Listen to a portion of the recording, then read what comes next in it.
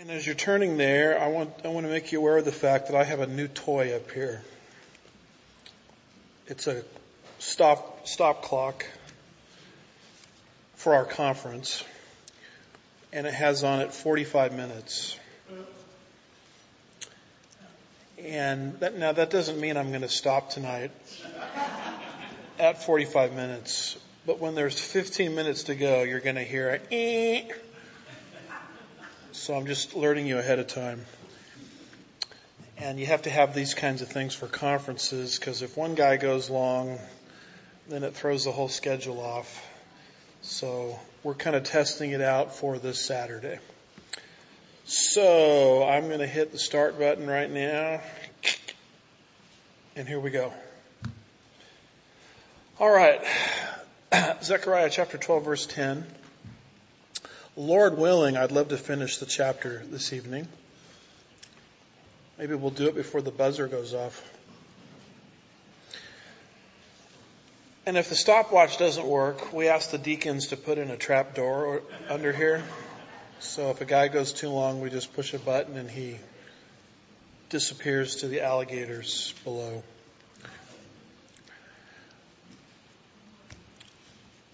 Zechariah has 4 parts to it, as you know. The first part is an introductory call to repentance. Then comes 8 night visions. And I'm seeing the screen here, but I'm not seeing it back there. Does that one have to be turned on? Use the remote on the music stand. Remote on the music stand. Okay. Now we got 2 remotes. So hit the red button. Okay, I see it going on. There we go. So look at this, you guys. Look how savvy we are technologically. We don't have 1 remote control, we have 2. And it's all this stuff that's going to bring in the mark of the beast, so I don't know why we're using all this, right?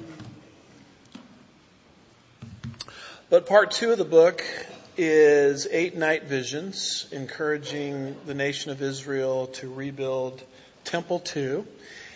Part 3 of the book is questions and answers. So there's a question about, should we keep mourning the destruction of the temple? And God, through Zechariah in those chapters, rebukes the people for empty ritualism. And then the book concludes with 2 burdens. The first burden relates to the first coming of Christ. And the second burden that we're studying now, chapters 12 through 14, refers to the second coming of Christ. So we come to chapter 12. And we have the physical and spiritual salvation of Israel. Her physical salvation is described in verses 1 through 9. And she's going to need physical protection from God because the nations in their drunken state are going to attack Israel in the last days. All the nations will invade Israel. Verses 1 through 3. But then in verses 4 through 9, we learn that God is going to physically protect Israel. And what's interesting is God is not just interested in physically protecting His people. He's interested in spiritually protecting them, spiritually bringing them to life. Matthew 16 verse 26, Jesus says, "For what profit is it to a man if he gains the whole world and loses his soul? Or what will a man give in exchange for his soul?" So what good is it to physically protect His people if they never come to Christ for salvation, to be saved?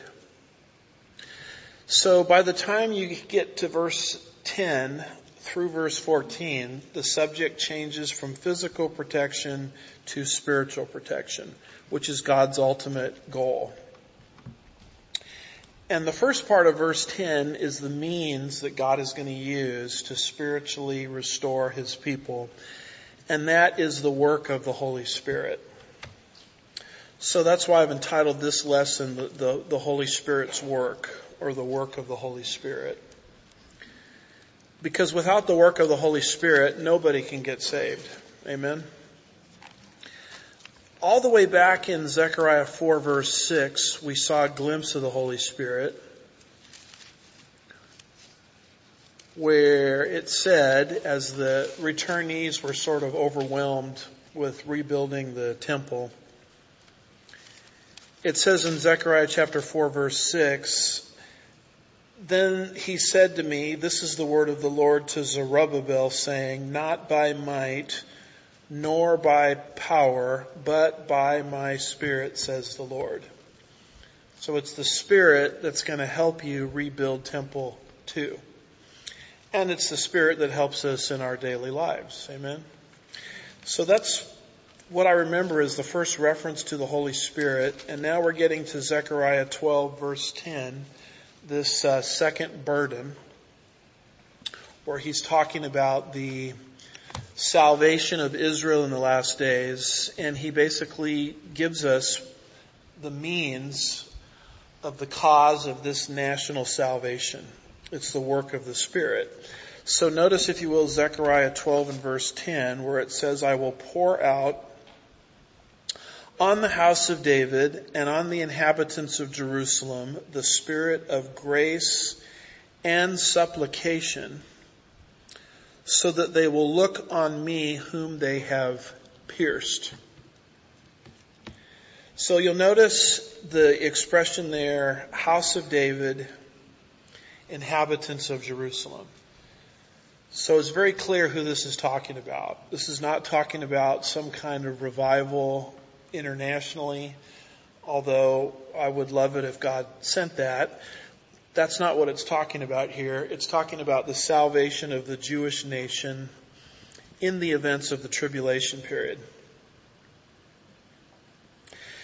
And a lot of people will say this. They will say, until this happens, you can't say the modern state of Israel is a work of God.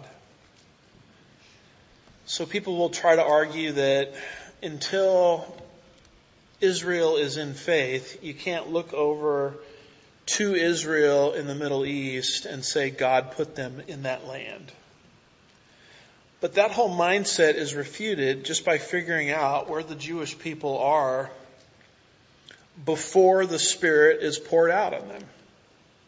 I mean, where are they residing? It says it right there in verse 10, they're in Jerusalem. So only when they come back into Jerusalem in unbelief, then and only then will the Spirit be poured out on them. So the question then becomes, well, how did they get back into Jerusalem before the Spirit was poured out? Well, God put them there. So if God put them there, He must be doing a work now, regathering them in unbelief. We're actually seeing it happen in our very lifetimes before the Spirit of God is poured out. So we've pointed out over and over again in our different studies at this church that the book of Ezekiel predicts a regathering in unbelief before the Holy Spirit is poured out upon Israel. Ezekiel 36 verse 24, God says, "For I will take you from the nations, gather you from the lands, and bring you into your own land." That's happening right now. But verse 25 says, "Then," so there's a sequence here. "Then I will sprinkle clean water on you, and you will be clean. I'll put a new spirit in you." You see the same type of prediction in Ezekiel 37 verses 7 through 11 about the valley of the dry bones coming together. There's a valley, there's dry bones in the valley. They form a skeleton, but it's very clear here that there was no breath in the skeleton.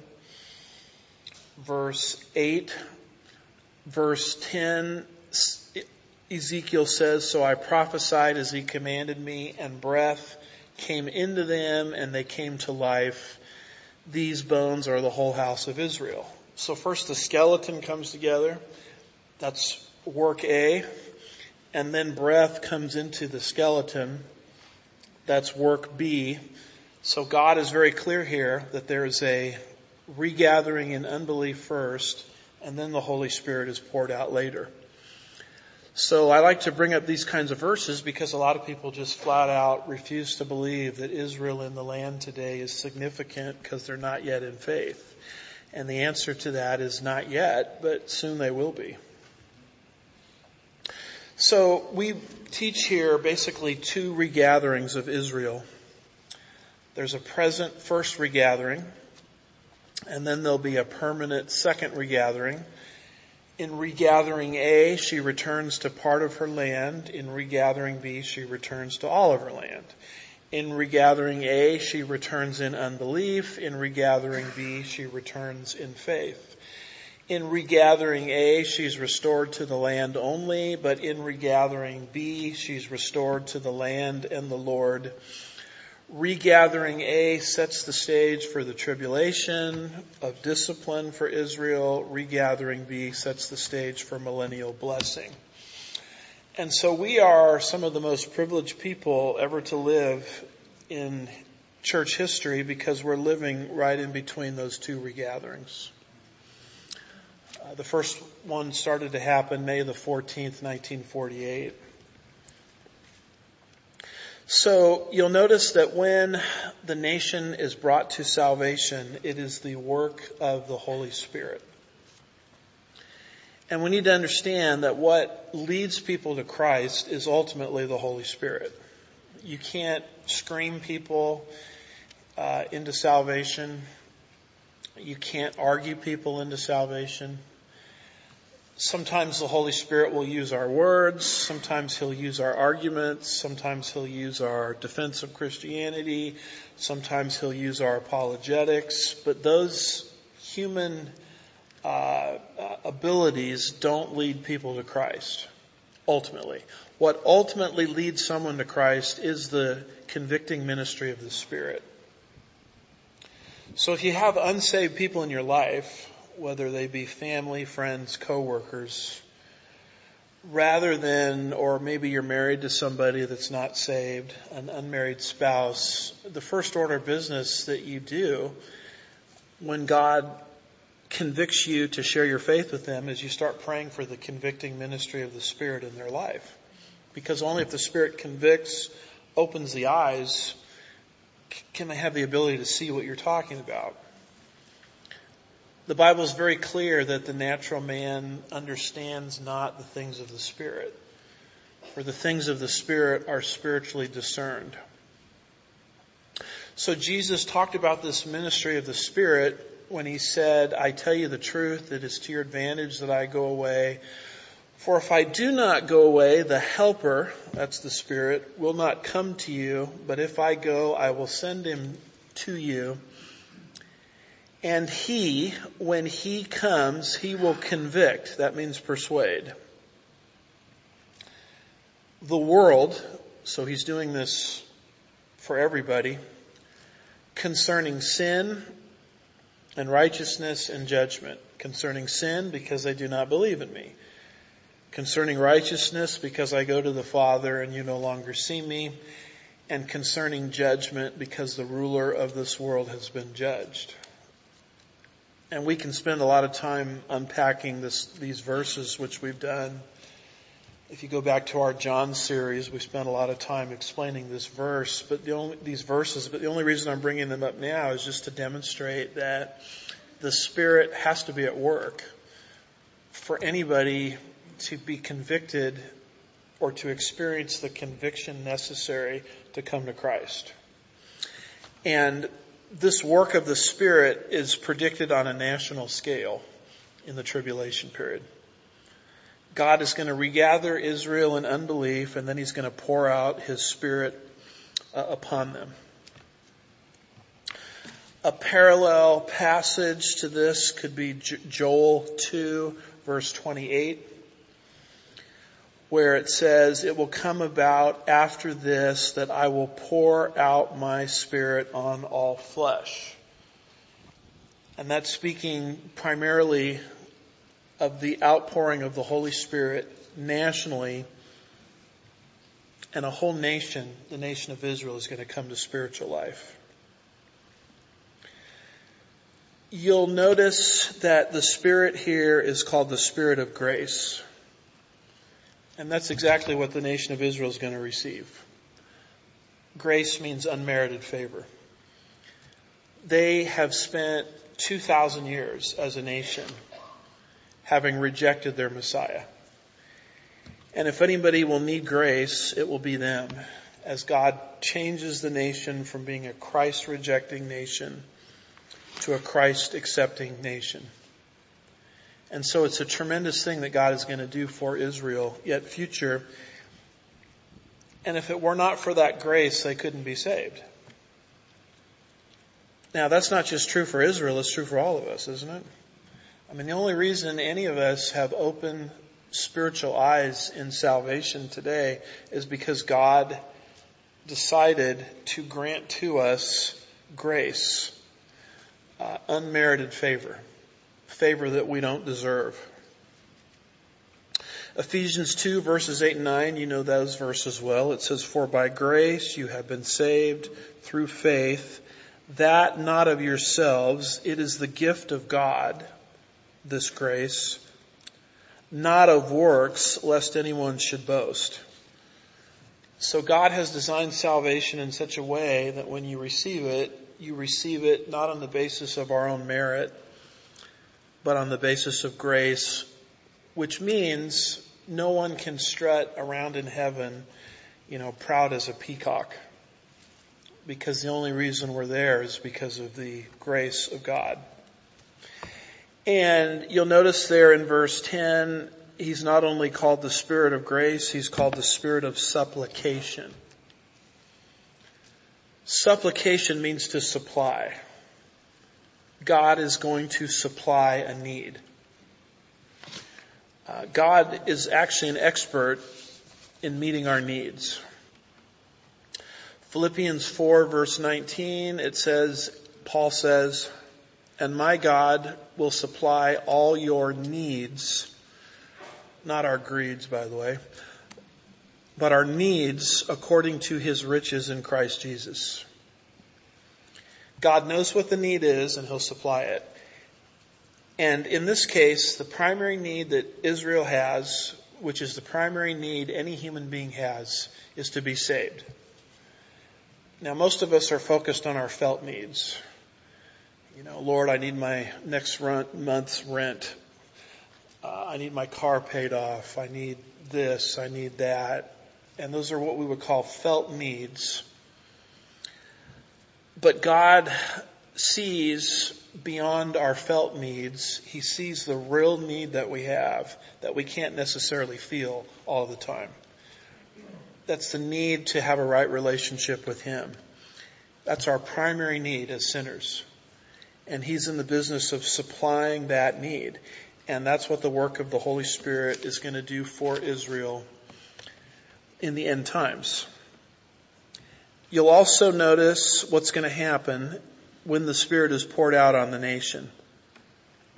Zechariah writes in verse 10, "I will pour out on the house of David and on the inhabitants of Jerusalem the Spirit of grace and supplication, so that they will look on me whom they have pierced." They're going to figure out that their Messiah is Jesus Christ, who came 2,000 years ago, who they betrayed by turning him over to Rome to be pierced. The word piercing is very, very important because it's way ahead of its time. If a human being had written this, it wouldn't say pierced, because the Jews, when they killed people, they stoned them to death.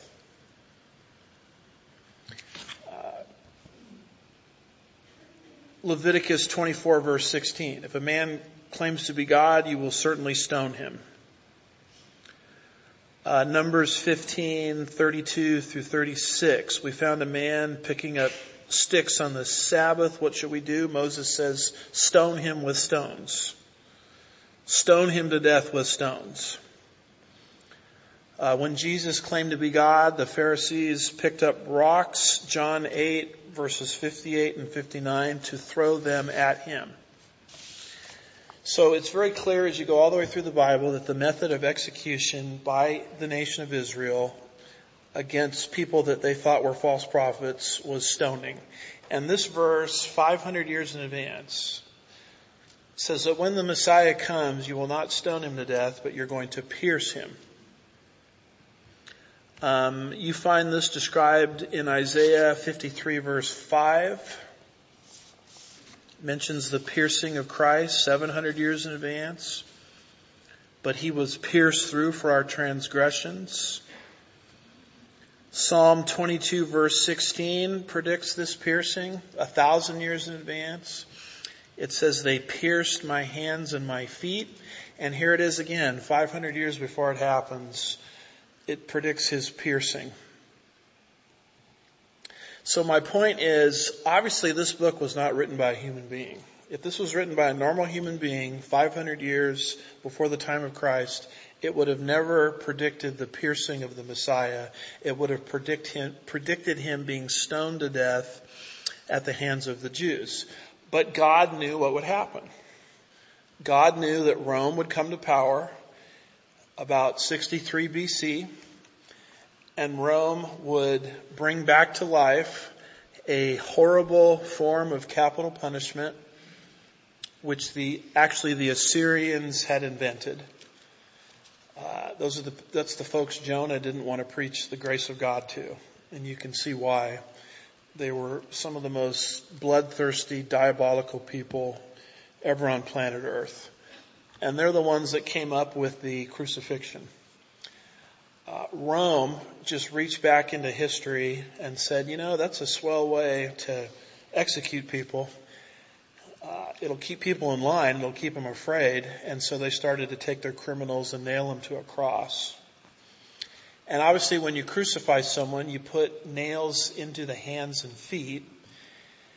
And when you are crucified, as you probably know, you're hanging there on the cross and you're basically suffocating. And to get more air, you sort of push yourself up to get the next breath of air. And so that's why they would come and they would break the legs of the victims, the crucified victims, so that they would die faster. In the case of Jesus Christ, he was already dead, so his bones were not broken. That, by the way, fulfills another prophecy concerning the Passover lamb. His bones should not be broken. And they took a spear and they thrust it into his side. The later chapters of John's Gospel, about John 19, describes this. And out of his side flowed blood and water, which medical authorities tell me is symptomatic of a ruptured heart. In other words, they knew he was dead. So Jesus was pierced through crucifixion. He was pierced in his hands. He was pierced in his feet. He also had the spear thrust into his side. And that's what Zechariah is predicting here. The Jewish Messiah is going to be pierced. So how could Zechariah have known of that form of capital punishment 500 years roughly before it even came on the scene in the land of Israel? Well, the Holy Spirit knew, who gave Zechariah this vision, that eventually Rome would come to power and would implement crucifixion. And that's why it says here, pierced, which is obviously prescient, way ahead of its time. Because if a human being wrote this, it would not say pierced. Because as I've tried to explain, the Jews, when they killed people, they stoned them to death. There wasn't necessarily piercing involved. So when you see something like this, pierced, in verse 10, that's a prediction 500 years in advance of the crucifixion, before the Jews even knew what it was. Isaiah 53 verse 5, when it mentions piercing, that is a prophecy 700 years in advance about crucifixion, before the Jews even knew what it was. And when Psalm 22 verse 16 predicts that the Messiah would be pierced, that's a prophecy of crucifixion 1,000 years in advance, before the Jews even knew what it was. And so there are all these things that God has built into His Word to show us that this book must be from God. God's prophecies are literal and reliable. And when it says pierced, that's exactly how Jesus died. He was pierced. He was pierced in His hands, He was pierced in His feet, and He was pierced in His side. He was not stoned to death. Acts 2:23, Peter in his sermon on the day of Pentecost makes reference to this. He says, "This men delivered over by the predetermined plan and foreknowledge of God, you," that's the Jewish leaders, "nailed to a cross by the hands of godless men, and you put Him to death." In other words, you are the ones that turned Him over to Rome so that He could be pierced, exactly like Bible prophecy demands. So verse 10a is really a description of the Spirit's work in the last days concerning the nation of Israel that will bring them to spiritual life. You go to the second half of verse 10 and it talks about the result of coming to life spiritually. Verse 10, about the middle of the verse, it says, "And they will mourn for him," that's Israel, "as one mourns for an only son, and they will weep bitterly over him like the bitter weeping over a firstborn." So the prophecy is when the nation comes back to life, they're just going to start sobbing because they're going to figure out that the Antichrist is not their Messiah.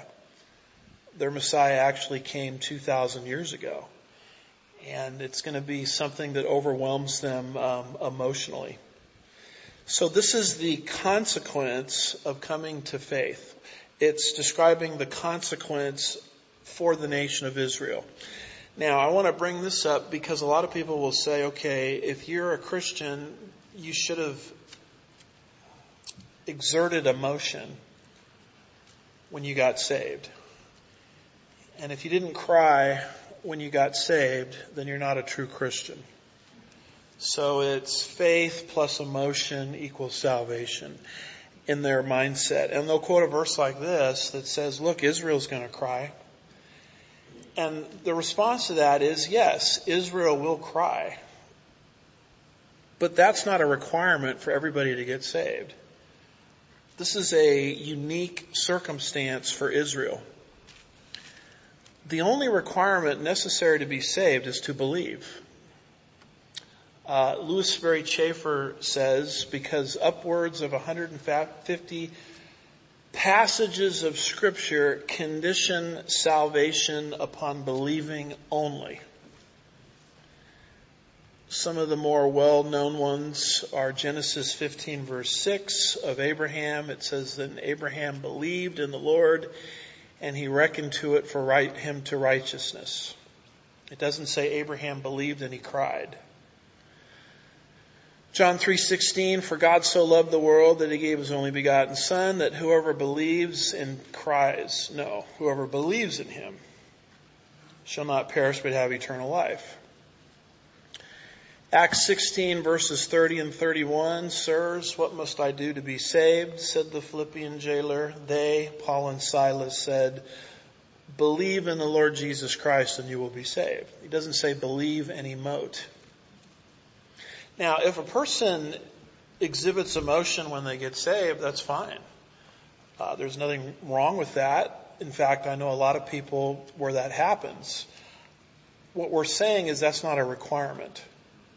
And you can't build a requirement out of this verse because this verse is talking about a unique circumstance for national Israel, yet future.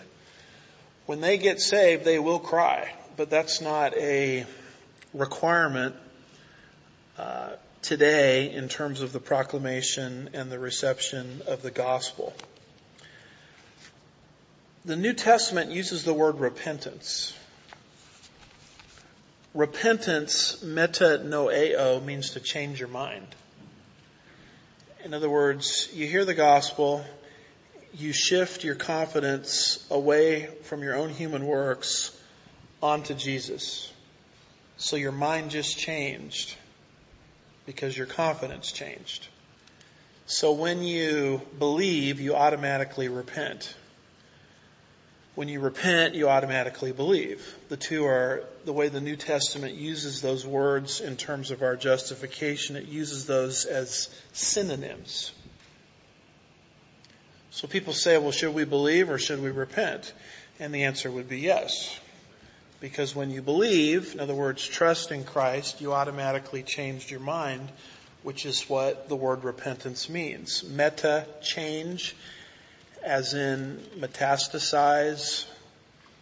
Noeo, notion, things that come out of the mind. Meta noeo literally means to change your mind. So when we preach the gospel here, we don't say, okay, first you need to believe, secondly you need to repent, thirdly you need to emote.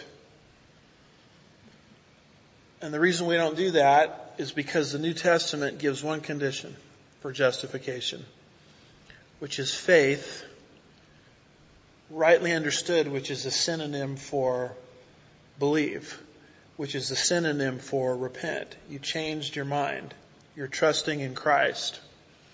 Now, if a person emotes and cries, as you see on TV when the evangelist gives the altar call, you see people, sort of crying a river sometimes.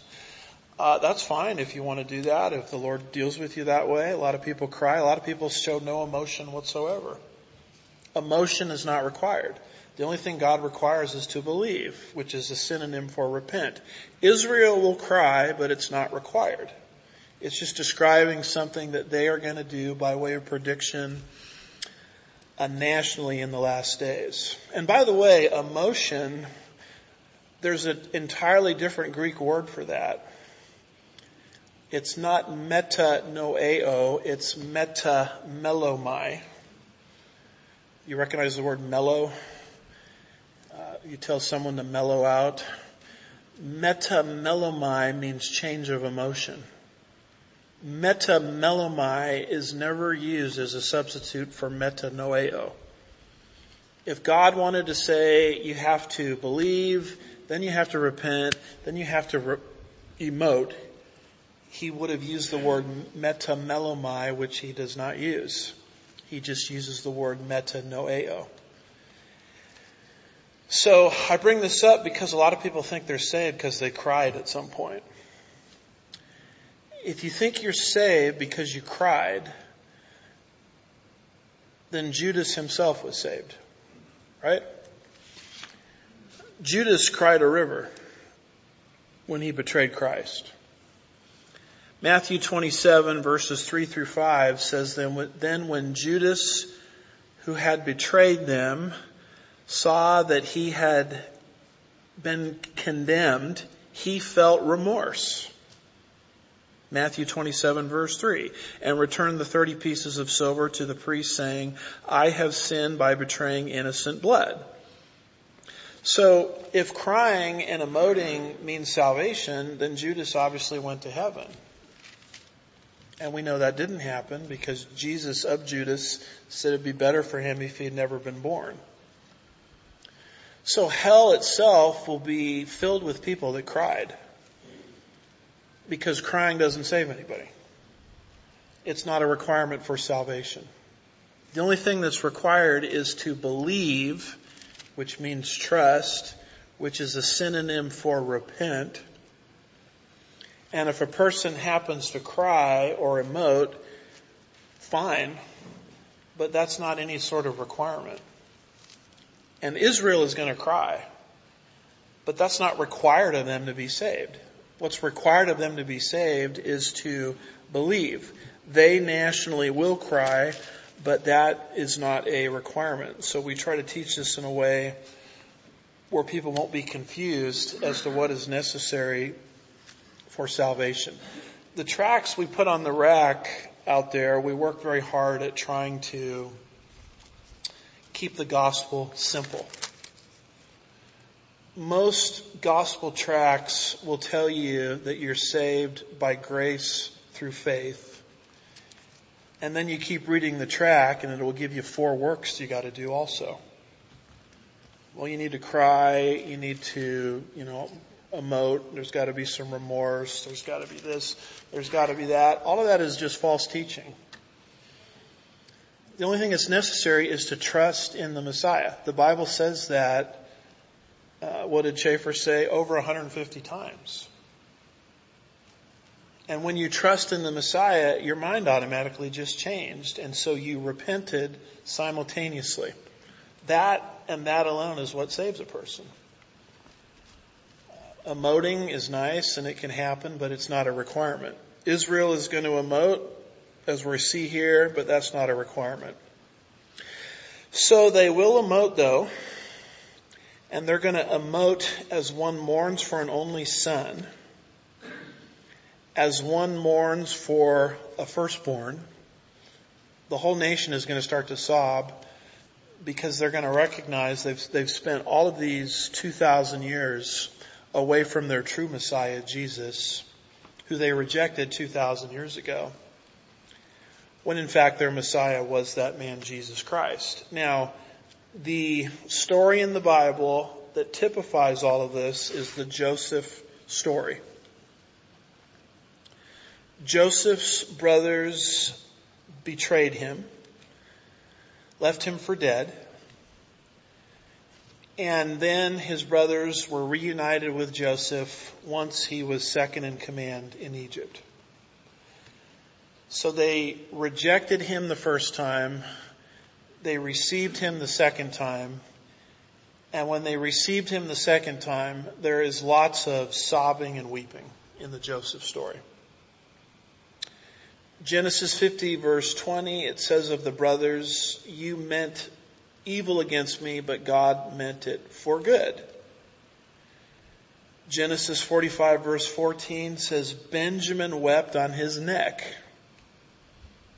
Genesis 46 verse 29 says, "Israel, the father Israel, as soon as he appeared before him, he fell on his neck and wept on his neck a long time." So they rejected Joseph when he was 17. But when he, at the age of 30, was elevated to second in command of Egypt and they recognized who he was, they embraced him, they accepted him, and when they accepted him, there was a lot of crying going on. That's a type of future Israel. 2,000 years ago, the nation rejected Jesus. But when, in the tribulation period, and the Spirit of God opens their eyes, they accept Jesus, not at his first coming, but at his second coming, just like the Joseph story, the nation will sob uncontrollably. They will sob as one mourns for a firstborn. And you move from there into verse 11, and it says, "In that day there will be great mourning in Jerusalem, like the mourning of Hadad Raman in the plain of Megiddo." Now this is a story that goes all the way back to 2 Chronicles chapter 35, verses 22 through 27. And it deals with the death of Josiah, one of the last godly kings of the nation. And when he died in this valley, Hadad Raman, there was great weeping. So Charles Feinberg says, "The mourning of Hadad Raman in the valley of Megiddo was on the occasion of the slaying of the godly king Josiah by Pharaoh Necho of Egypt." 2 Chronicles 35 verses 22 through 27. The Chronicles passage reveals how great was the lamentation over the king. And rightly so, for this was the greatest sorrow which had fallen on Judah. Josiah was the last hope of its declining kingdom. In Josiah's death, the last gleam of the sunset of Judah faded into the night. So that was their last godly king, and when he died, everybody just wept uncontrollably. And Zechariah says, when the nation, through the work of the Holy Spirit, understands that their Messiah came 2,000 years ago in the person of Jesus Christ, the crying and the mourning that they're going to experience will be on par with the mourning and crying of the nation at the death of Josiah. There's sort of a parallel here in the valley of Hadad Ramon, and it talks about the plain of Megiddo. That's the valley of Armageddon, where the final conflict is going to take place in human history. And you'll see a description of that in the book of Revelation, chapter 16, verse 16. It says, they gathered them together in the place which in Hebrew is called Har Mageddon. Har means mountain. Mageddon means Megiddo. And so when it mentions there the plain of Megiddo, nearby Mount Megiddo, it's talking about this same final conflict at the end of human history. So as this great conflict is taking place that we call Armageddon, the nation is having their eyes opened, and they're recognizing that their Messiah was actually Jesus Christ, who they rejected all of these 2,000 years. And the whole nation just starts to weep uncontrollably. Just like Joseph's brothers wept when they were reunited with Joseph, when they saw him a second time after they had rejected him and threw him in the pit and left him for dead at the age of 17. So Mount Megiddo, or the plain of Megiddo, is a very real place. So you'll notice how real and literal all of these things are. Hadad Ramon was real. Josiah was real. Megiddo is real. The piercing is real of Jesus. And so you look at this and it's quite obvious that you can't just treat everything like a symbol. These are real people, real geographical places. And then we go to verses 12 and 13. And it says, the land will mourn, every family by itself, the family of the house of David by itself and their wives, by themselves, the family of the house of Nathan by itself and their wives by themselves, the family of the house of Levi by itself and their wives by themselves, the family of the Shimeites by itself and their wives by themselves. So this is describing a national revival. So you notice that all the families are going to mourn as the Spirit of God opens their eyes to the reality of Jesus Christ. So essentially, the mourners are going to be the greatest in the nation to the least. You'll notice that the house of David is going to mourn. The house of David would represent the kings, those in a position of regal authority over the nation. David as king is spoken of in 2 Samuel 7 verse 16. And that's talking about the fact that the kings are going to mourn. Notice also that the house of Nathan is going to mourn. Who was Nathan? Nathan was the prophet that confronted David. You can read his story in 2 Samuel 7 verse 17. 2 Samuel 12 verse 7. So when it says Nathan is going to mourn, it means that the prophets are going to be mourning. The kings are going to mourn, the prophets are going to mourn. Who else is going to mourn? Levi is going to mourn. What tribe did the priests come from? Levi. And then it talks about the Shimeites are going to mourn. Well, who are the Shimeites? Those are non-priestly Levites.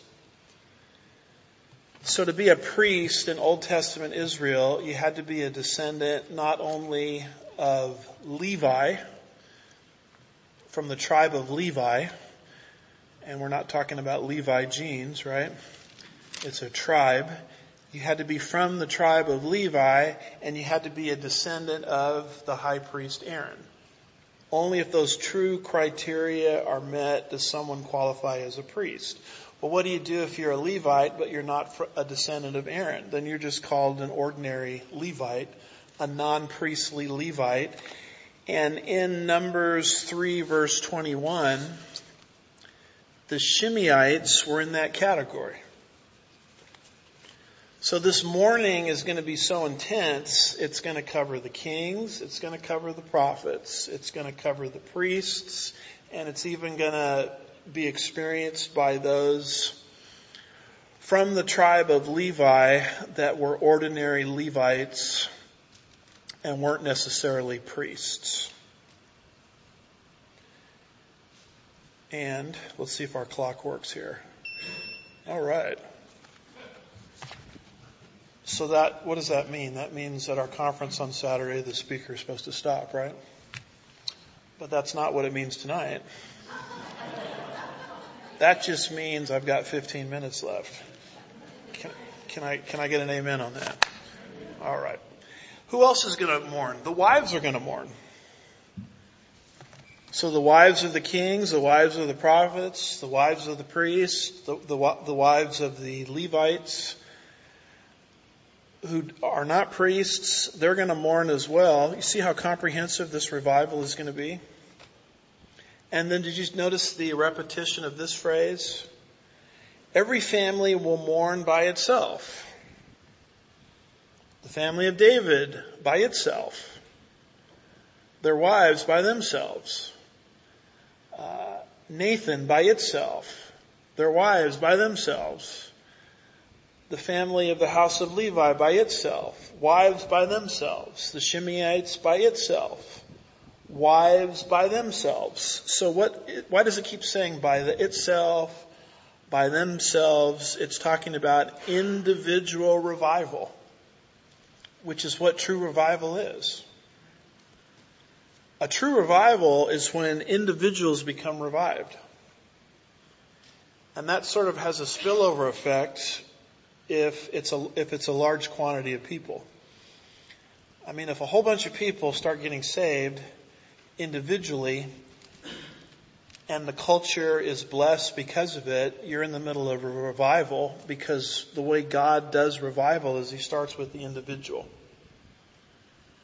So all of these individuals are going to be revived, and as they're revived, their houses are going to be revived because everybody in the house is saved. And as the house is revived, the city is revived. And as the city is revived, the tribes are revived. And as the tribes are revived, the whole nation is revived. So revival is not one of these things that's a top-down situation where everybody's forced to conform to something. The way revival works is every individual gets saved and starts to live for God. And that's going to happen with every single Israelite. And by the time you get to the end product, the whole nation is saved. But God didn't start with the whole nation. He started with each individual Hebrew. He started with each individual Jew. That's why it keeps saying by itself, by themselves. So the kings are revived, and the king goes home and says to his wife, "Hey, honey, guess what? I'm revived." And she says, "Well, that's great because I just got revived myself." "Well, let's go tell the kids." And the kids say, "Hey, Mom and Dad, that's great because we already got revived." So all of these individuals are getting revived, which leads to a national revival. I don't know of any nation that's ever experienced something like this, but this is what Zechariah is predicting for the nation of Israel in the last days. And that's why it keeps mentioning the Spirit. Only the Holy Spirit can do this. Only the Holy Spirit can open people's eyes and minds like this. So you can't do it through creative oratory. You can't do it by taking over social media. You can't do it by getting on every single radio and television channel on planet Earth. You can't do it by writing best-selling books. Now don't get me wrong, the Holy Spirit can use those things, but those things don't cause revival. What causes revival is the work of the Holy Spirit. And we just have never seen it happen to a whole country. And yet this is what God has in store for Israel. When God protects Israel from her physical enemies, you can see his agenda is much bigger than just doing that. We're all impressed with that. And that's a wonderful thing when Israel wins wars against overwhelming odds. But that's just small potatoes as far as God is concerned.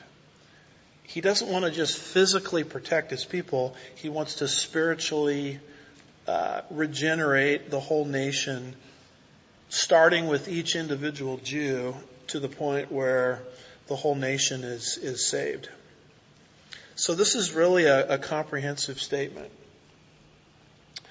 When is this going to happen? Paul says in Romans 11:25 and 26, "For I do not want you, brethren, to be uninformed of this mystery, so that you will not be wise in your own estimation, that a partial hardening has happened to Israel